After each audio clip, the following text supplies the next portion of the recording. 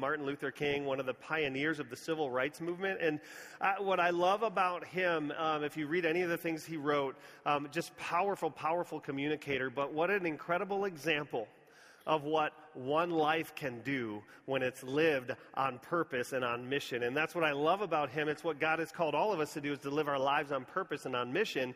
And when you do that, just like Martin Luther King, the ripples from your life go for generations to come. And so we still have a lot of work to do in our culture, I believe, on this issue. But when you look back at his life, I'm telling you what, man, that was a man on mission, and that was a man of change and impact for all. We have all felt the impact of his life on our culture and on our lives. And so what I want to do is rather than do a moment of silence or anything like that, I just want to give it up for him and for a life well lived. Can we just give it up for Martin Luther King and just go, man, I want to celebrate that and acknowledge that.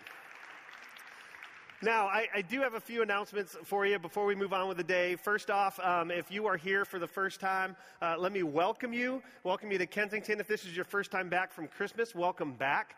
We have a place for you called Starting Point, where we would love for you to connect with us so that we can connect with you, get you on our email list, and just basically answer any questions that you have or that you would like to know, and find out how we can best serve you. And so I want to ask you on your way out, if you're new or you would like to, stop by the Starting Point area. It's on your right as you walk out, and just connect in with them. Also, if you're newer and would like to know who we are, what we do, why we do it, where we're going, where we've been, we have this thing called Discovering Kensington. It is at my house tomorrow night at 7 p.m. I want to personally invite you, if you would like to know a little bit of our history, our values, our vision, our mission, where we're going, and have a conversation about all that, let me invite you to my home. How you can sign up for that tomorrow night, it's at 7 p.m. It's in Winter Garden. You can take your program, tear off the right side of it and fill that out, put it in the offering later, in the offering basket, and just mark that you want to know more information about Discovering Kensington, or you can stop by there and talk to Bill. He will connect you, get your information and get you connected, so tomorrow night we can meet up and hang out together. It's a lot of fun. I love it. I love getting to know you, especially, I don't know all of you, and I don't, especially new people, so please make it a point to come out if you feel so inclined. So let me do this. I got a couple more things. One is, in a couple of weeks, we're launching small groups. Some of you are wondering, what's my next step spiritually? Some of you are wondering, how do I get connected here? One of the main ways is through our small groups. They meet throughout the week in this area, in people's homes all over the area, on multiple different topics, multiple different nights. And so if you want to jump into a small group, I want to ask you to fill out the right side. Oh, wait, you have an insert in your program. Fill that out. Check what you want, what you're interested in, put in the offering, or stop by and drop it off at Starting Point. We would love to get you connected into our small groups, just so you can get to know people, and they can get to know you, and you can start growing spiritually, because we grow better in circles rather than the rows that you're sitting in. Also, one of our classes is called Alpha.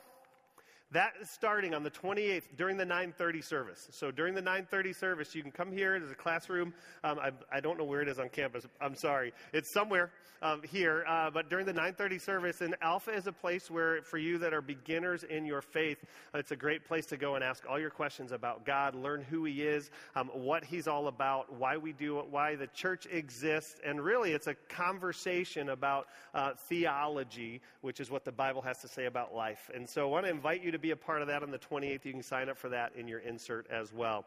All right, now we have a big celebration because of something that happened last weekend. We had a bunch of people that ran the Disney Marathon, and I want to give it up for them. Let's give it up for all the people that ran. And here's the deal with that. We run to put clean water wells in for a tribe called the Pokot in Kenya. I believe we raised enough to put in 2 wells. Is that correct, Les? Is that right for this next year? Yeah, just here in Orlando, we did about 17,000, which is enough for about 1,000 people to get water. That's awesome. So 1,000. In fact, why don't you and Ricini come on up here for a second? Come on up here. As you just heard Les say, about 1,000 people are going to get water because of what happened last weekend, and it's going to drastically change their life. But what we want to do now is Les and Ricini, for the last 4 years, have led out our Hope Water Project initiative. They've led weekly group runs for 6 months leading into the marathon. You guys have kind of mentored so many people in the running process, and have been, I've been to the runs. You're so encouraging to people, and it's like you can never run a day, and you'll show up, and they will love you and help you learn learn how to run. But we just want to say thank you to you for leading for 4 years. And also on the flip side, and this is awesome news, but it's just hard. These two wonderful people that have been a part of our family for 5 or 6 years now. I know, Les, you have taken a job with Disney. You're moving to Shanghai, Disney Shanghai. And so you're going to be there for a while. And I just want to say we're going to miss you. We love you. And, we're cheering you on wherever you guys go. And we will always be your family.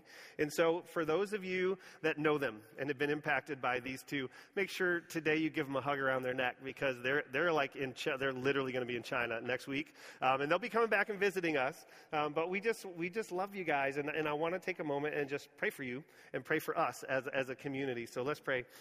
Jesus, I just thank you for these two and the impact they've had on us as a church and our community, but also the impact they've had on so many of us and those who have ran marathons over the last 4 years. God, I pray that you would bless them as they travel. I pray that you would keep your hand on them and continually guide them towards where you want them to be. Connect them with the right people where they're going in such a way that they continue to grow spiritually and find a spiritual community there. God, we will always be family with them, and we look forward to when you bring them back and we get to see them for a while, and we pray that someday you'll bring them back full time because we love them. But God, I just thank you for family moments like this and the ability to pray over people as they just follow you as you lead their lives. In your holy name, amen. So let's give these guys a hand. And we got some flowers and stuff for you guys. Oh, you are so welcome. And so as they head off, the last thing I want to say is we're going to do what we call the Kensington Crunch before we move on with our day. And what that is I want to ask you, because there's still people walking in, would you please stand up, say hello to some people around you, move into the middle, leave room on the edges for people coming in late, and answer this question: how you doing on your resolutions?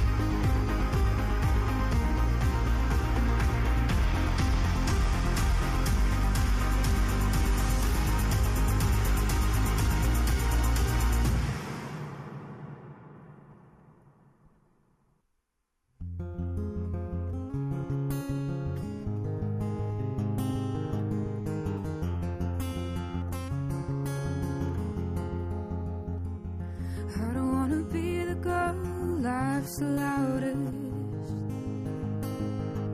or the girl who never wants to be alone. I don't want to be that call at 4 o'clock in the morning, 'cause I'm the only one you know in the world that won't be home. The sun is blinding. I stayed up again. Oh, I'm fighting that it's not the way I want my story to end. I'm safe up high, nothing can touch me, but why do I feel this one is over? No pain inside, you're like perfection. How do I feel this good? So bad.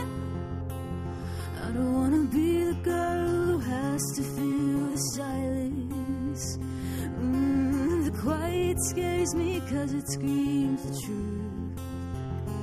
Oh, please don't tell me that we had that conversation.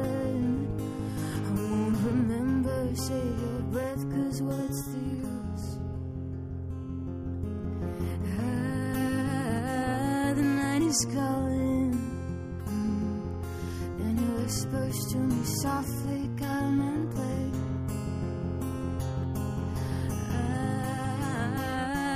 I'm falling, and if I let myself go, I'm the only one to blame. I'm safe up high, nothing can touch me, but why do I feel this body's over?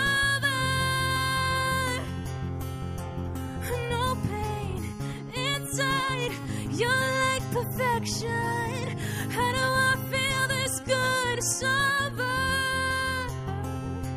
I'm coming down, coming down, coming down, spinning around, spinning around, spinning around, looking for myself sober. I'm coming down, coming down, coming down, spin around, spin around, spin around, looking for myself sober. When it's good and it's good, it's so good till it goes bad, until you're trying to find the you that you once had. I've heard myself cry never again, broken down in agony, just trying to find a thread. I'm safe up high, nothing can touch me. Why do I feel this body's over? No pain inside, you're like perfection. How do I feel this good sober? I'm safe up high, nothing can touch me. How do I feel this body's over? Oh, no pain inside, you're like perfection. How do I feel this good sober? How do I feel this good sober? How do I feel this good sober?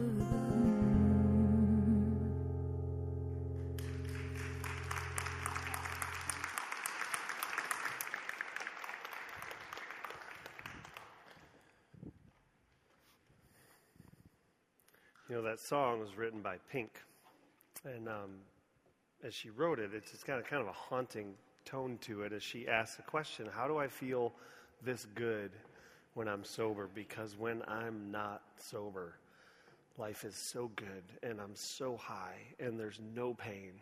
How do I get this without a substance in my system? How do I take the edge off? How do I feel good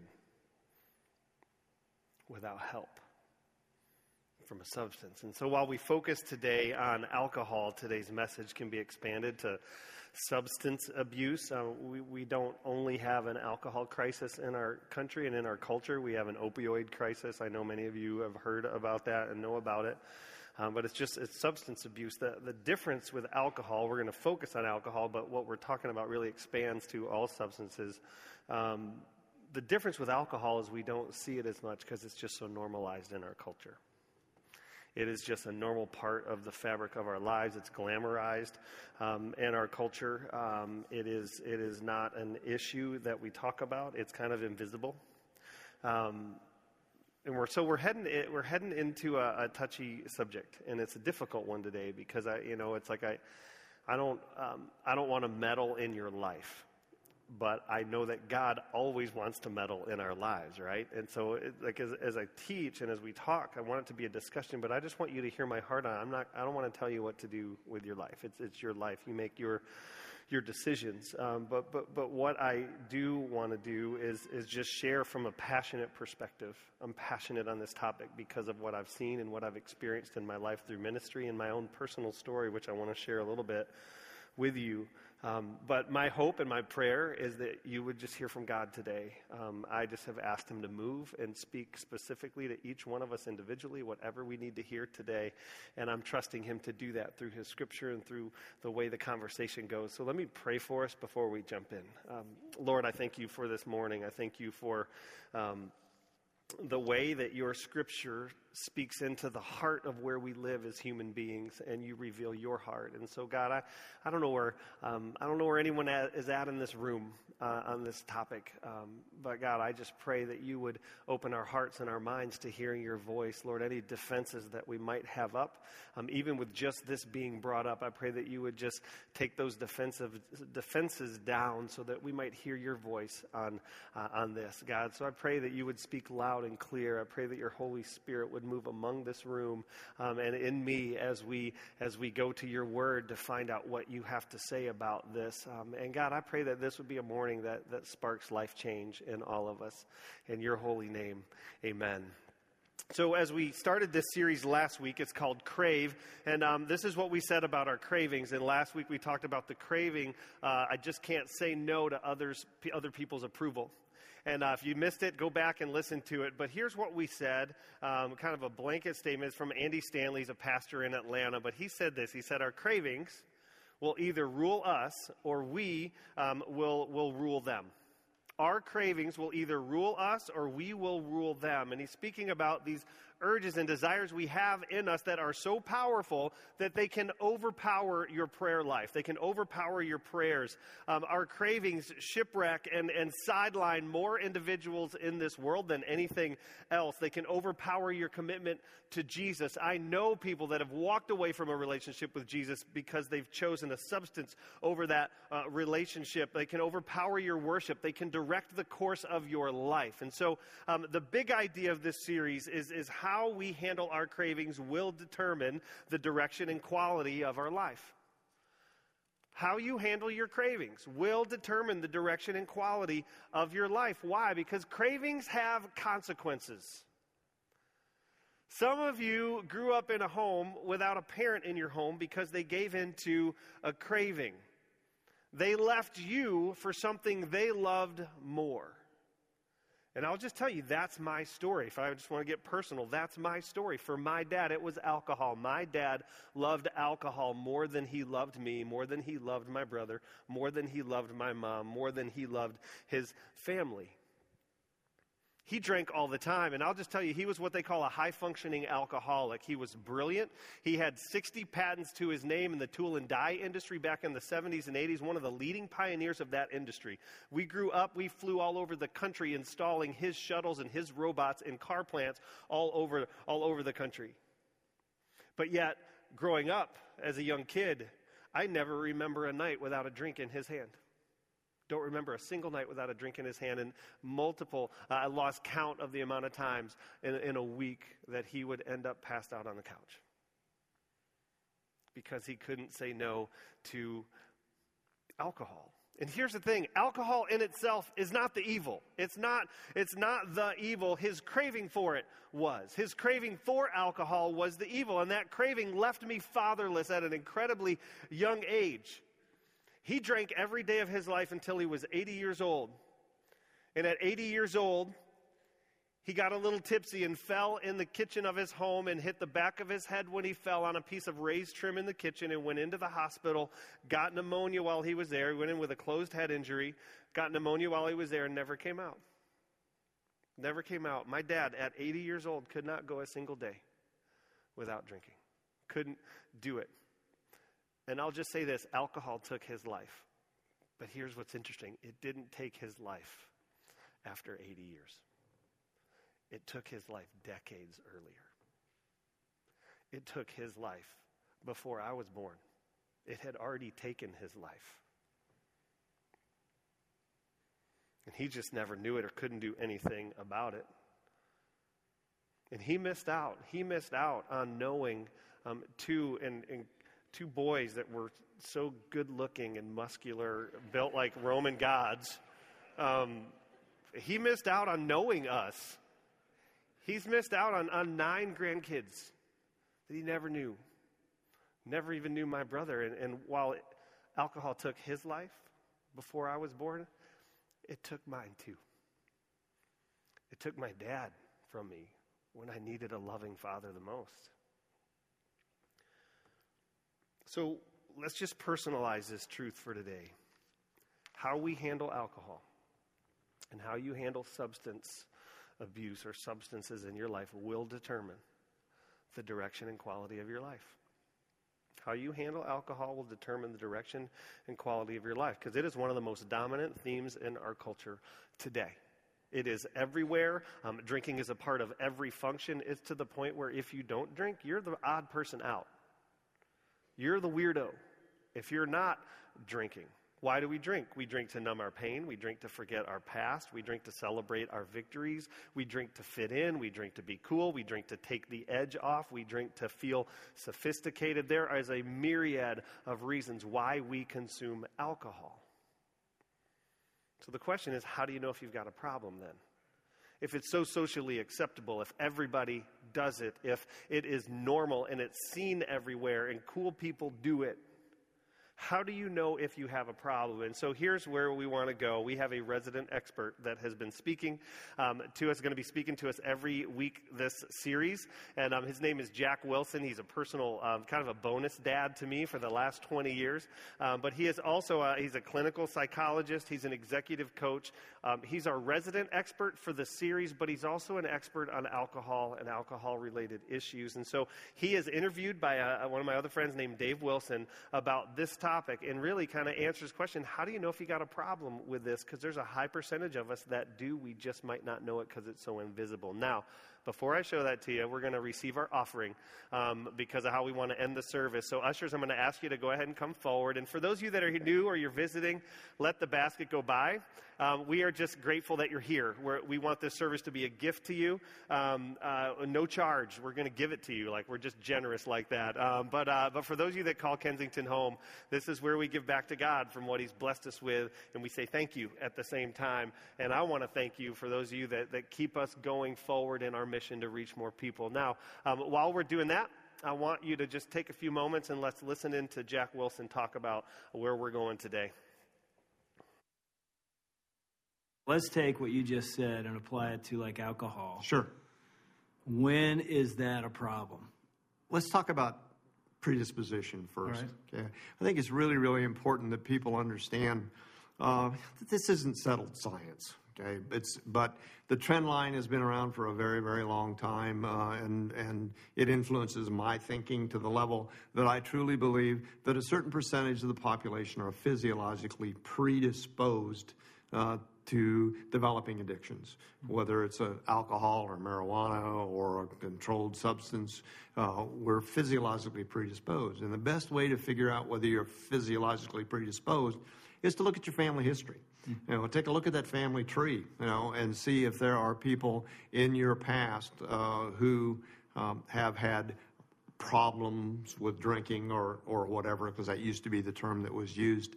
And if there is, then for you, drinking is something that you really should not be cavalier about. It's something that you should really be paying some attention to, because if you have a physiological predisposition, then you're going to move through recreational, moderate drinking to irresponsible drinking and addiction much more quickly than someone who doesn't have a physiological predisposition. Now, obviously, somebody like me, I look at my family tree, Right. and I have 2 alcoholic parents. Mm-hmm.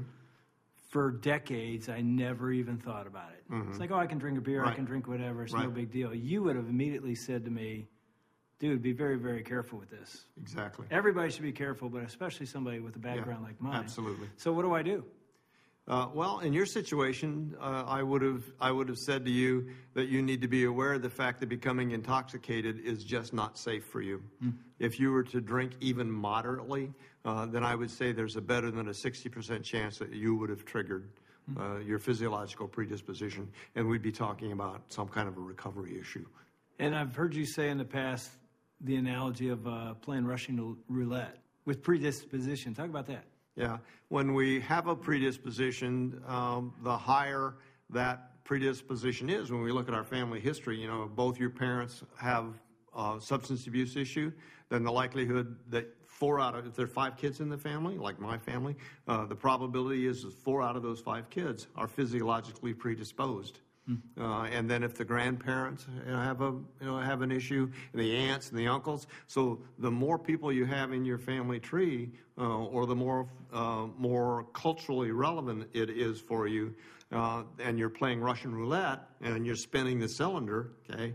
If you don't have a physiological predisposition, you can probably develop alcoholism. It's not likely, but it's probable that you could. But let's say you have 1 bullet in the cylinder.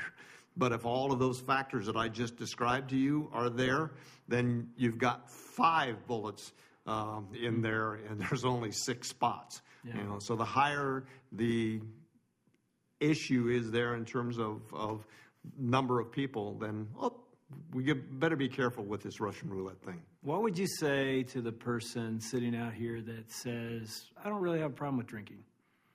Maybe they do, maybe they don't, but they really honestly don't think they have a problem. How does a person know?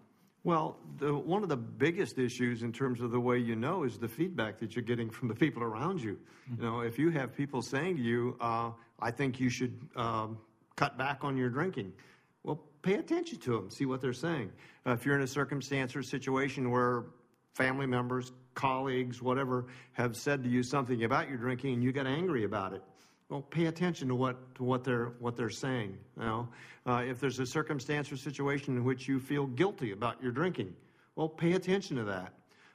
And if you're in a circumstance or a situation where at any point in time you've ever had a hangover and you wake up the next morning and you convince yourself that you need an eye opener to get the day going, what I just did was what's called the CAGE, C-A-G-E, and it's taught to physicians and therapists to get an introductory idea in terms of if you say yes to 2 of those 4 questions, then we need to have a chat about whether you're drinking irresponsibly or perhaps you're in a circumstance or situation where you've already what we call tipped over into addiction.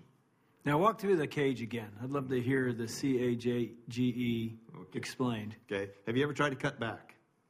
Okay. So that's the C. That's the C. Have you ever been angry, when someone questioned your drinking?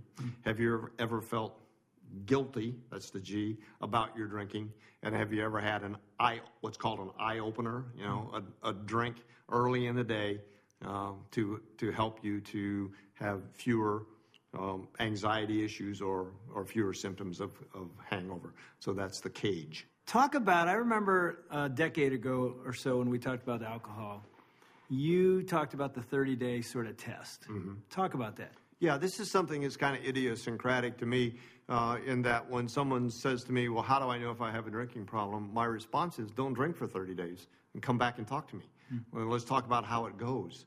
And I found over the years that I've done that, I don't know how many people. And it really is a very good predictor or indicator of what role alcohol is playing in their life if they just try to go, okay, 30 days, not going to drink. And for most folks that I've talked to, it's easy, it'll be a piece of cake, don't worry about it, kind of thing. And occasionally it is. But if they asked me that question, see, it fits right in the CAGE thing. Mm-hmm. They asked me that question, that's telling me, well, this is worth taking another look at this. So try it for 30 days, and then let's talk. Now, I want to hit on a couple things that Jack brought up that are just really important to this. And, the beautiful part about what we get to do on Sundays is we get to talk about the human condition that we all wrestle with, and then we get to talk about the spiritual condition. What does God say about our human condition? And so the human condition, when you get into it, there is this thing called predisposition. It's a big deal. And basically what it says, to put it really simply, is for some people, they have a predisposition towards certain behaviors which expand outside of alcohol. There's a number of behaviors that we can tend to have a predisposition towards. And what that means is there is a group of people in the world, genetically, the way that they're wired, for them, when you look at their history, for them to have a problem with alcohol, it is as simple as kind of jumping from this side of the stage to this side. It is one time out drinking. It is one time getting drunk. It is one party they go to, and it is very easy for them to move into a place where they have they have a problem and they're headed towards a life of problems because they have a predisposition towards it. It's just really easy for them to get there. People that don't have that predisposition, how I describe it is just people that don't have a predisposition, let's say, towards alcohol. It is like jumping the Grand Canyon for them to become an alcoholic. Now, can they get there? Yes, but it's going to be a lot of work. It's going to be a lot of time. It's going to be a lot of binge drinking over and over and over to the point where suddenly they have a problem. And that's just the way that we are wired. Now, does that mean that they don't have a choice? No, it's always a choice to go from here to here. There's always a choice involved, but for some people the choice is super simple, and it's one choice, and they're done. And other people, it's multiple choices over years. And this is where we get into just me being transparent. I don't drink alcohol. I never have in my entire life. I do not know if I have a predisposition towards alcoholism. The statistics say I do, just because of looking at my family history with my dad and whatnot. But this is what I did. In my teenage years, I decided, after having my family split apart in large part because of my dad's love for the bottle, I decided I didn't want anything to do with alcohol. If that's the outcome of alcohol, I don't want to touch it. And so I decided I would never drink because I never wanted to be like my dad. I never wanted to do that to my kids someday. I didn't want to do that to my wife someday. I didn't want to know if I had a predisposition towards it.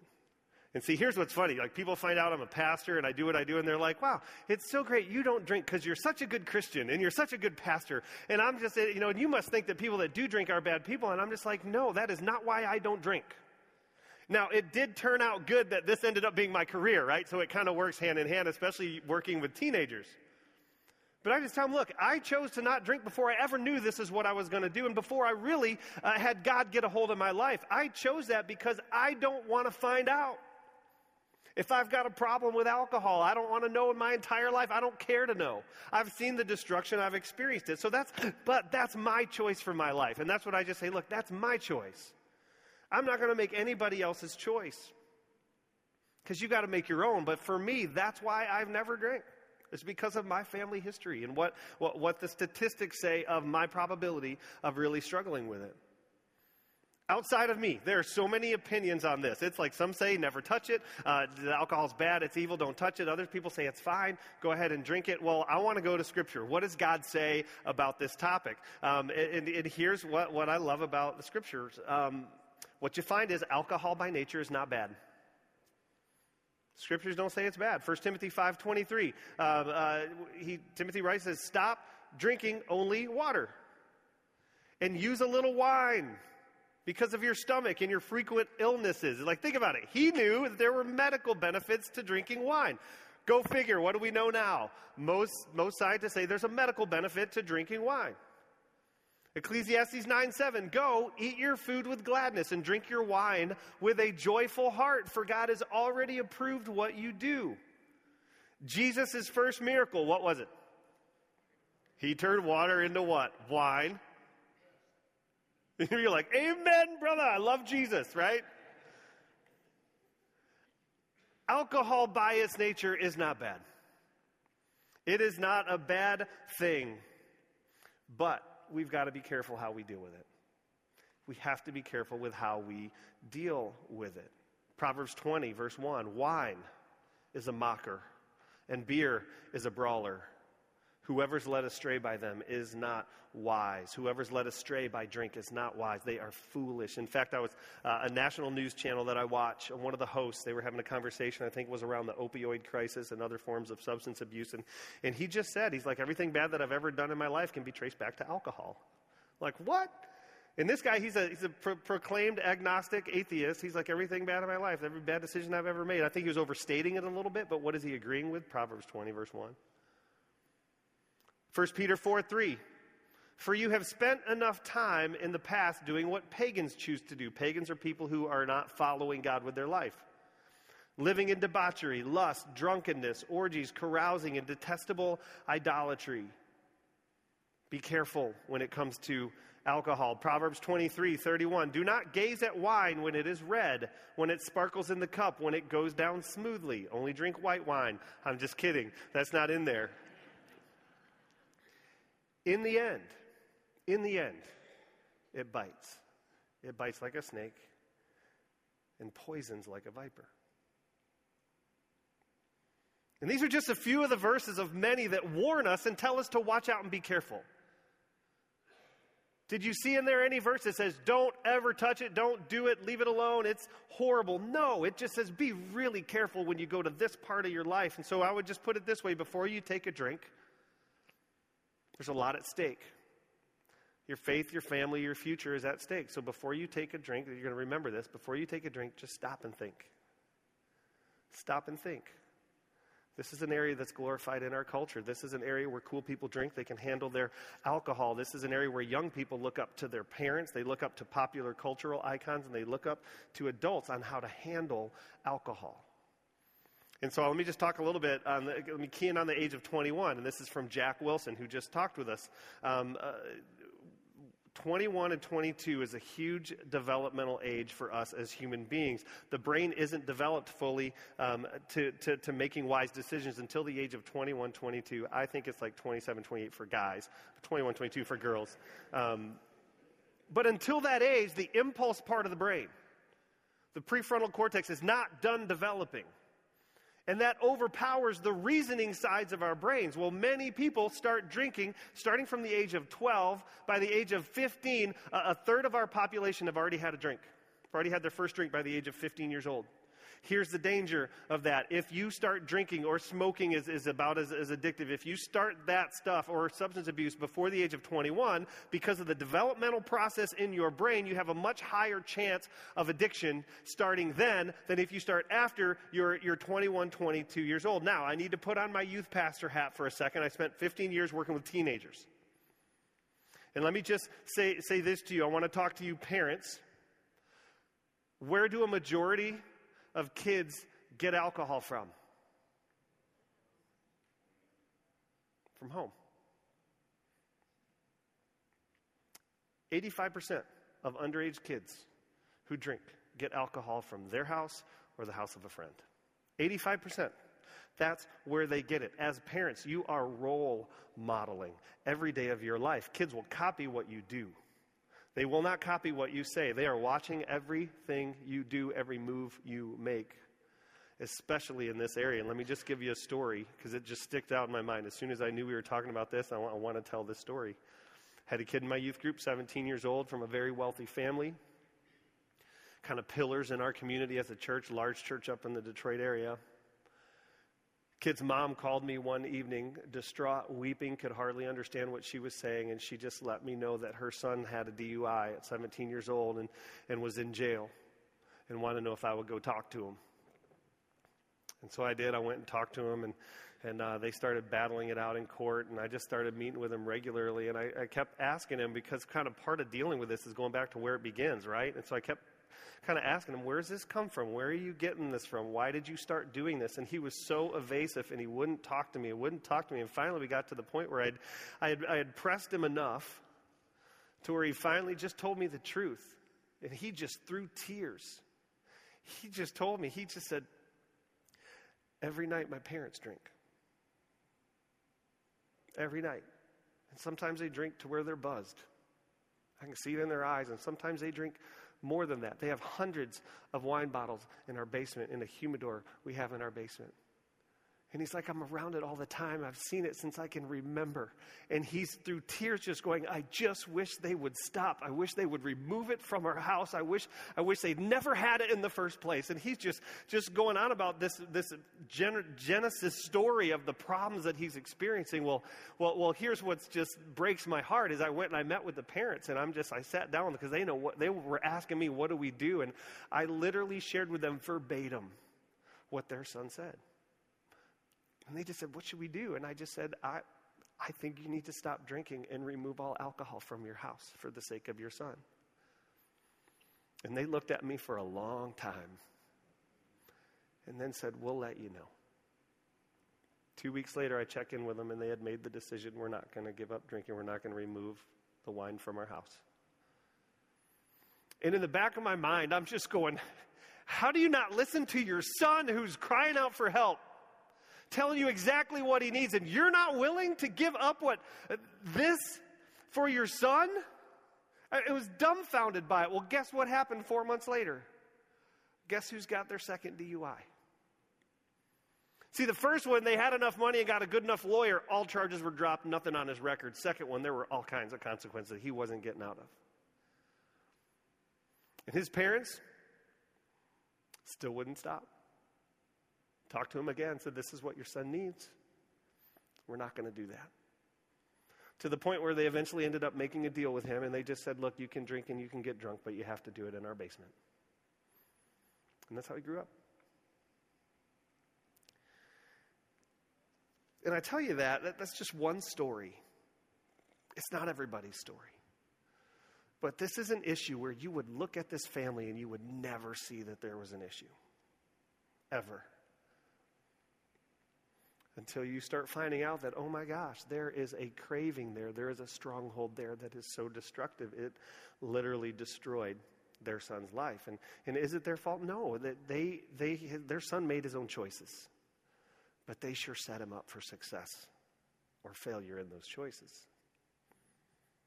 Before you drink, you've got to stop and think, who's this impacting? How is this helping me in my life? And let me just give you a little bit of wisdom from Paul.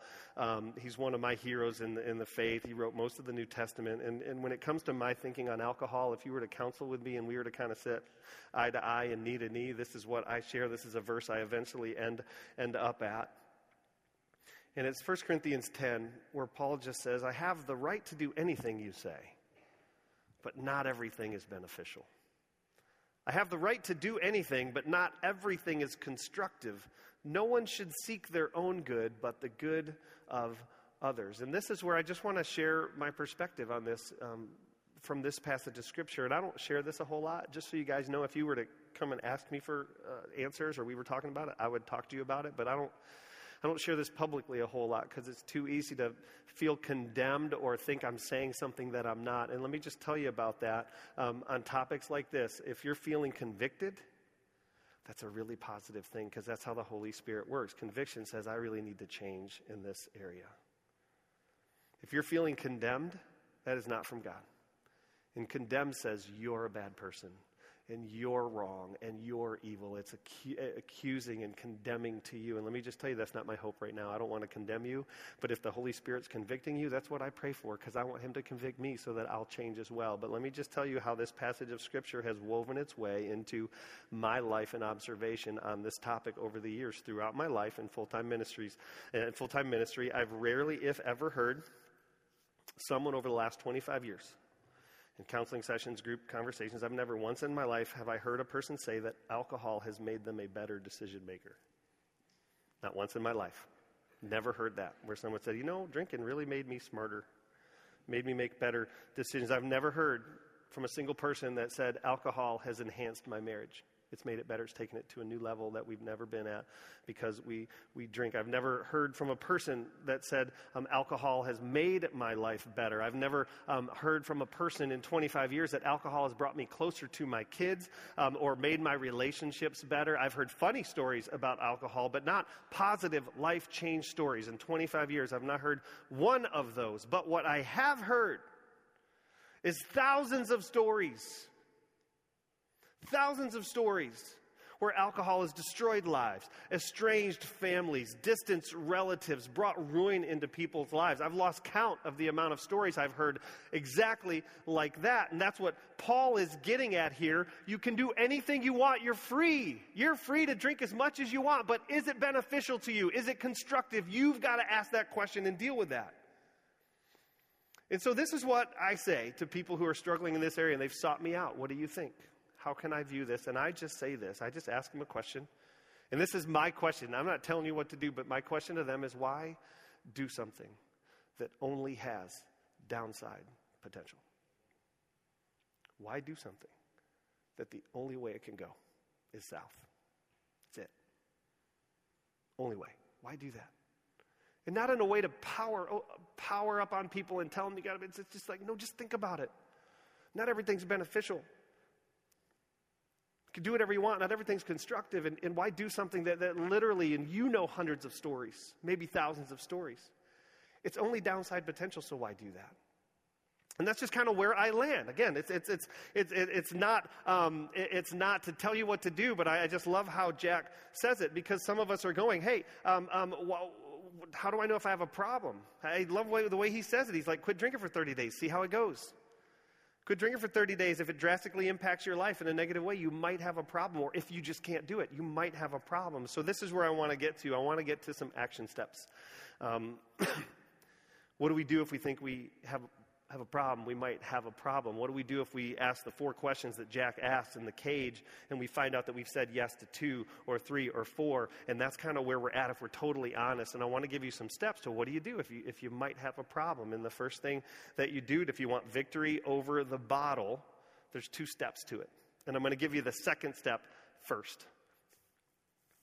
The second step we need to take if you want victory over the bottle is you need to admit that you need help. Just admit that you need help. Until you tell someone your problem, you will always have that problem. Until you tell somebody your problem, you'll always have it. There's 2 ways to live. You either conceal or you reveal with your life.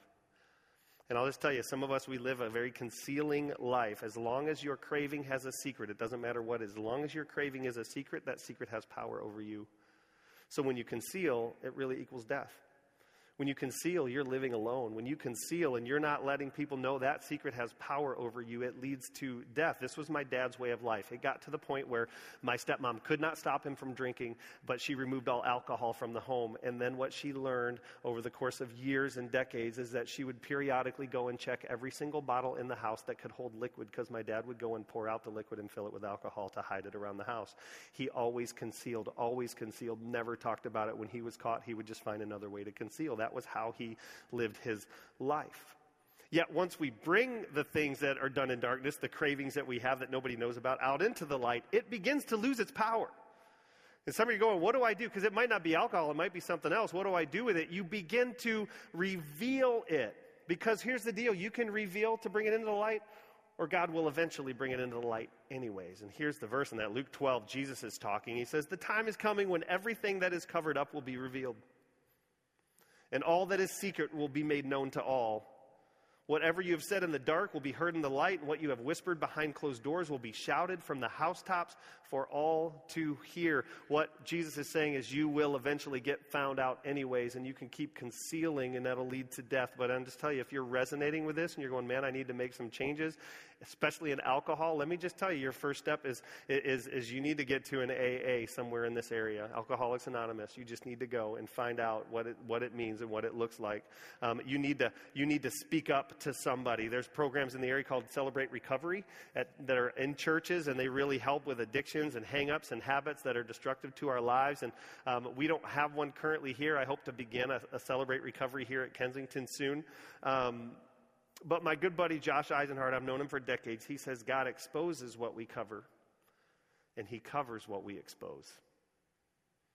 I love that, because he's just saying, hey, the stuff you cover up, God's going to eventually bring up. But the stuff that you bring up, God's going to cover that in grace and mercy and forgiveness.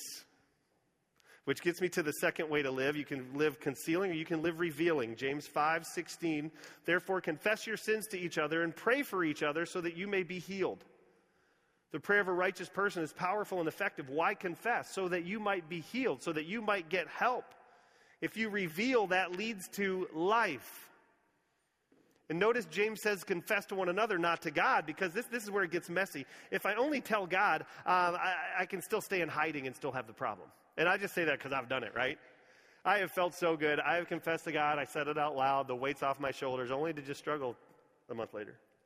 But nobody knows. And so I go around the block again with God, confess, feel better, still have the problem because I never let anyone else into it. God's a good place to start, but we've got to tell somebody else. Because once I tell somebody, then I'm accountable. And here's the deal with secrets. Secrets are like splinters. The longer they're there, the worse it gets. So what's the best thing to do with a splinter? What is the best thing? Take it out, right? Best thing to do with a splinter is to take it out. The best thing to do with the craving is to tell someone. It's like taking out a splinter, because that brings about change and healing. For some of you, the most courageous thing you can do from this Sunday in 2018, in the first month of 2018, is you can begin to reveal what's going on in your life that nobody else knows about and start to gain victory. And I'll just tell you, part of that is why we do small groups. Like if you want to grow spiritually, you're going to grow better in a circle rather than a row, you know. But it also gives you a place to be in a relationship with other people so that when you do struggle, When you do have those habits that you need help with, you've got a community of people that loves you and knows you, that you've been journeying with, that can come alongside when the bottom falls out of your life. So I'm telling you, these small group things, they're impactful. I want to encourage you to jump on board and fill out that paper and talk to Bill in the back. But that's the second step to victory. What's the first one? The first one is this: admit that I'm powerless without God. First step, if you want victory in any of the cravings in your life, especially alcohol, is admit that you're powerless without God. Without God, we struggle with ourselves all the time. I love the way the Bible just talks about the human condition. The Apostle Paul, I read it last week, Romans 7, verse 15. He's a hero of the faith trying to live his life for God, and this is what he says. He says, I don't really understand myself. For what I do, for I want to do what is right, but I don't do it. Instead, I do what I hate. And I'm just telling you, if you've ever struggled with a craving, or an addiction, this is where you live, isn't it? I want to beat this. I want to not have this over my head in my life, but I just can't. I keep doing what I hate to do. So the first step in gaining victory is admitting you're powerless to change on your own, that you're spiritually poor, that you're weak, and you need God. And this is where the Bible comes in. 2 Corinthians 12:10, I just let Christ take over. And so the weaker I get, the stronger I become. The more I admit my powerlessness, the weaker I get, the more God takes over and the Holy Spirit comes in, and I actually become stronger by being weaker, by revealing, by going to God and saying, I need your help. I'm powerless without you. And so maybe today is your day. Maybe you've never turned your heart over to Jesus Christ. Maybe today is your day to plug into a real power source and go from powerless to powerful, and begin to beat the cravings that have guided and directed the outcome of your life, maybe for decades. And so let me just talk to you about where the power comes from to beat the cravings in our life. And you find it in Romans 7, verse 25. Paul talks about all this stuff he does and he hates doing, and then he gives the answer, which is the only time really you're allowed to give like a Sunday school answer is in Sunday school, right? Where a teacher asks you a question, you can just go, Jesus? And it's like, yes, that's exactly the answer. Romans 7, 25. Paul says, thank God. Thank God the answer is Jesus Christ, our Lord. Philippians 2:13, for God is working in you, once you have a relationship with him, giving you the desire and the, what's that word? Okay, let me hear it a little more of that. Giving you the desire and the power to do what pleases him. Where do you get the power to live your life for God? Jesus Christ. When he's working in you, you have power to do what you can't do on your own. Ephesians 5:18, therefore don't be foolish, but understand what the Lord's will is. You ever want to know what God's will is for your life? Don't get drunk on wine, which leads to debauchery. Instead, be filled with the Holy Spirit. People are always asking, what's God's will for my life? Here's a little bit of it right here. Paul is saying, look, not that drinking alcohol is bad, but it can be if you don't control it. He's saying getting drunk leads to debauchery, a complete waste of time, foolishness, and harm. And it's interesting that Paul brings up alcohol and wine and the Spirit of God. And this is a beautiful analogy. You've got to get this. He's talking about control. Talking about control. Someone who's drunk, you can see it in their symptoms. Someone who's drunk does things that they would never do when they're sober. And so when you look at it from the control aspect, if you're drunk on alcohol, what are you controlled by? Alcohol. If you're drunk on alcohol, what are you controlled by? Alcohol. And Paul's saying, don't do that. Instead, be filled, get drunk with the Spirit of God. When you do that, who will you be controlled by? The Holy Spirit. And he's saying, look, when you drink and you get drunk on alcohol, God's not in control. You're not in control. Alcohol's in control, which opens you up to a whole lot of other spirits that have control. But when God has control through the Holy Spirit, he's controlling your actions. So I want to say this, like, don't get drunk with the spirits. Get drunk with the Spirit of God. And then you'll have power. Power of the Holy Spirit. You'll no longer be who you used to be. You'll be something different. And what will happen? The results change. Verse 19 and 20, you'll speak to one another with psalms, hymns, and songs from the Spirit. You'll sing and make music from your heart to the Lord. You'll always give thanks to God the Father for everything in the name of our Lord Jesus Christ. When you are drunk with the Spirit of God, when you have a relationship with Him, you begin to speak encouraging words that build up and not tear down. You begin to sing spiritual songs. Vertical worship flows out of you. You have heartfelt joy. You have a deep sense of joy from the Lord, not based on your circumstances. You have a gratitude in your heart in the good and the bad times. You have the Holy Spirit transformational power in you that can change your cravings and give you power over them. And let me just tell you, there's one place to get that power, and it's Jesus Christ. So I want to ask you to bow your head and close your eyes with me. Let me just say this. There's some of you in this room, and the answer to the struggles in your life and the cravings you've had is Jesus, and you've never accepted Him. You've never invited Him into your life, and I just want to say, today's your day. All you do is you invite Him into your life. You invite Him to be the Lord of your life. You ask Him to forgive you, and you ask Him to be your Lord and your God, to forgive you and lead you and guide you. And you can do that right now between you and God. I'm just gonna let you know that over the next few moments, if God's prompting you, if you feel His press on your heart, do it. Invite Him into your life. Lord, I pray for those of us in this room that we're sitting here going, I don't know if I've got a problem, but I think I might. God, I just pray right now that you would open our eyes to see where we're really at and give us the courage to speak up, to quit concealing and begin revealing. God, help us to admit we're powerless without you and that we need you, and give us the strength. Give us the power that you promise when we open up and we confess our sins to one another. And so, God, I just pray for us to have that power today to be transparent. And God, there's people in this room right now, and they have someone on their heart that they know they need to talk to, they need to be real with, and they need to talk about a problem that this family member or close loved one or friend has. I pray for boldness, that we might speak up and jump in to the mess of other people's lives because we love them. And as you prompt us, you give us the strength to say what needs to be said in the moments that you have already designed for us to be an impact to somebody else. God, I thank you that your word speaks into this in our lives, and that you care about us to the point where you don't want us to be ruled by our cravings, but you want us to have rule over them. And you not only want that for us, you give us the power to facilitate that in our lives. So God, over the next few moments, I just pray that you would minister to each one of us and speak directly to our hearts, whatever we need to hear from you, in your holy name. Amen. For the next few moments, we're going to sing a song, and I just want to encourage you to do some business with God and just pray. If that's what you need to do, if God's revealed something to you, respond to Him. If there's someone that you need to pray for them, and just connect with the words of this song, and then we're going to finish our day singing together in just a few.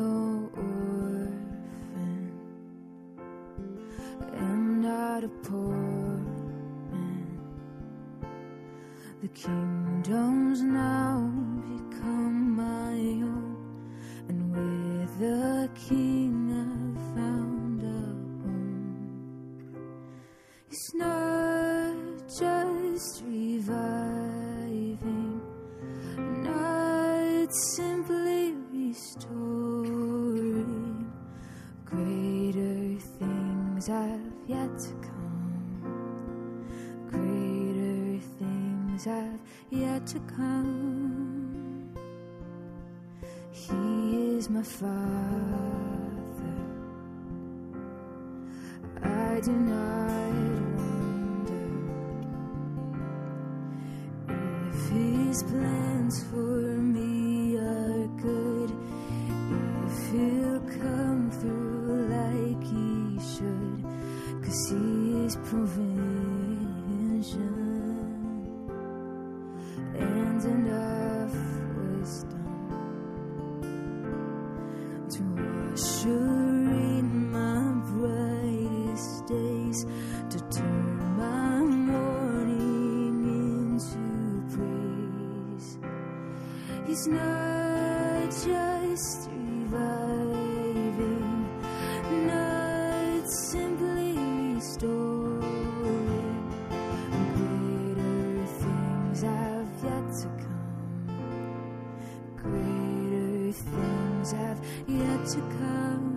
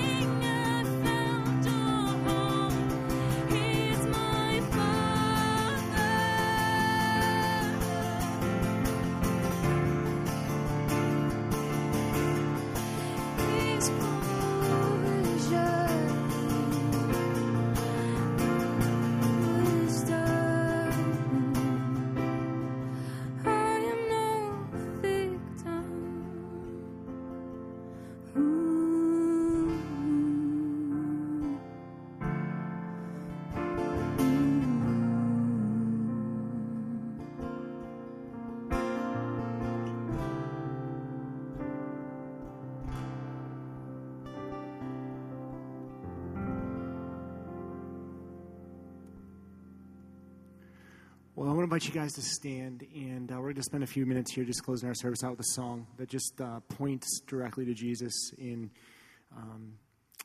That's all there is. That's all there is that can get us through. That's what there is to lean on is Him, and that's where strength comes from, and strength that transcends. And so we're just going to sing about that together this morning as we close out our day.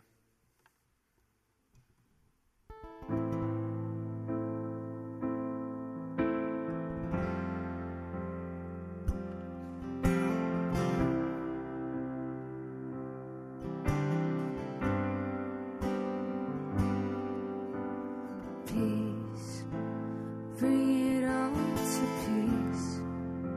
The storm surrounding me, let it break. At your name, still call the sea to still, the rage in me to still every wave.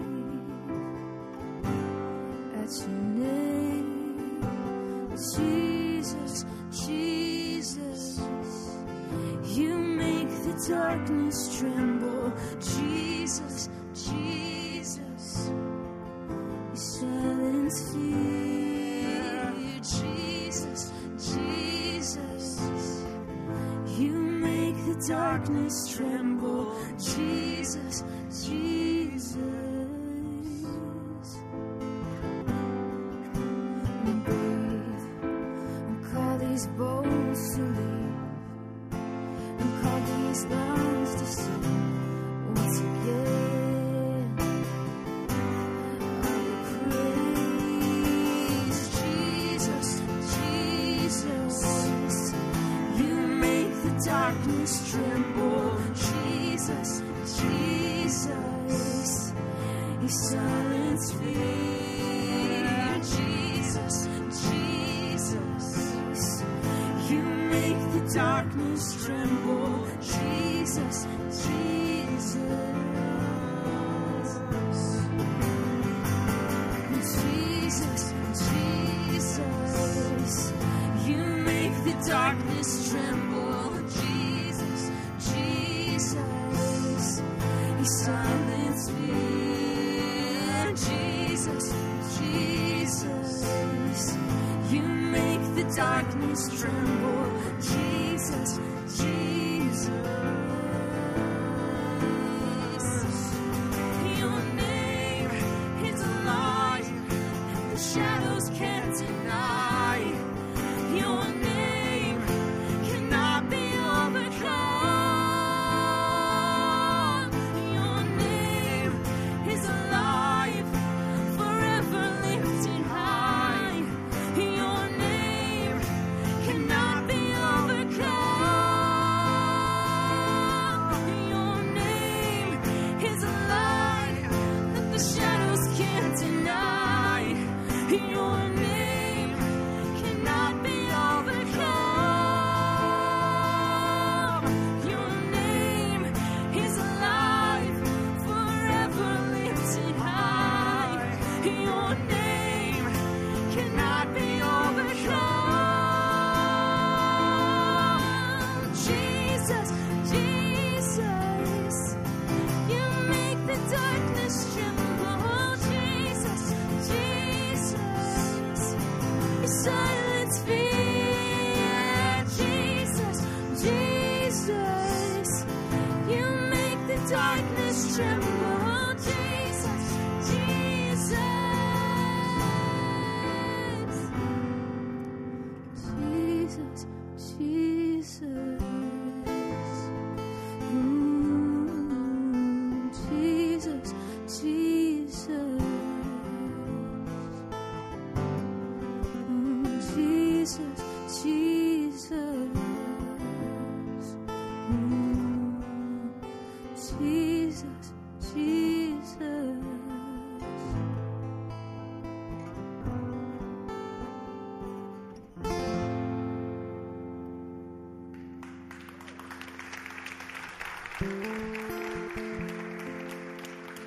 So, as you head out of here, if there's anything you need prayer for around the topic we talked about today or anything else, there's a couple people here that would love to pray with you and go to God for you and with you.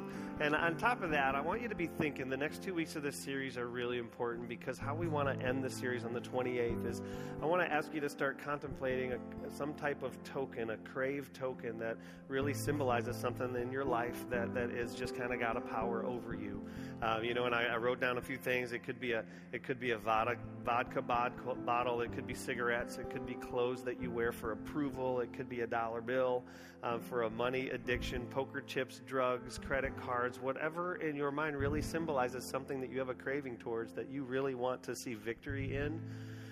Bring it with you on the 28th, because we're going to be laying them down across this stage and just saying, Jesus, these are yours. Give us the power we need. And it'll be a really powerful moment for a lot of us. So start thinking about what that is for you and be here on the 28th. It's going to be a really incredibly powerful moment that we're going to do kind of as a church family. So on your way out, if you want to jump into a small group, they start on the 28th and the weeks after. Stop by and talk to Bill over there. He'd love to connect you. Discovering Kensington, connect with Bill on that. If you want to come to my house tomorrow night and let us give you food and that kind of stuff, we'd love to see you. And outside of that, have a great week.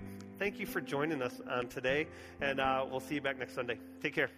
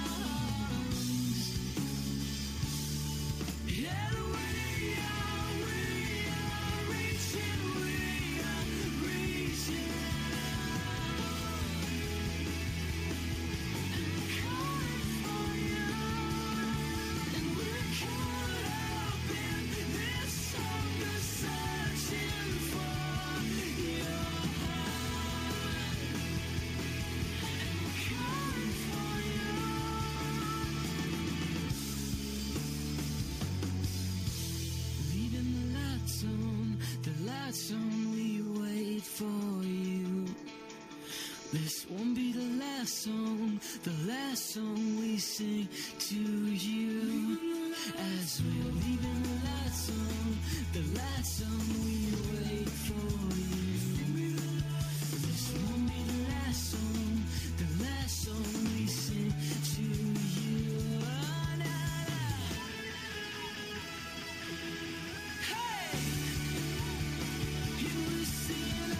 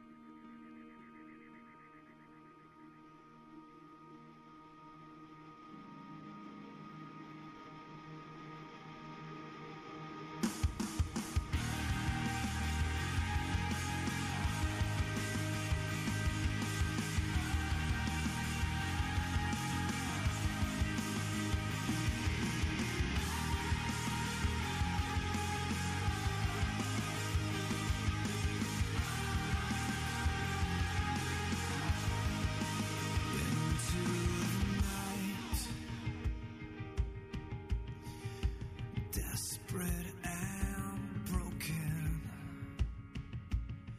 the sound of a fight. Father has spoken.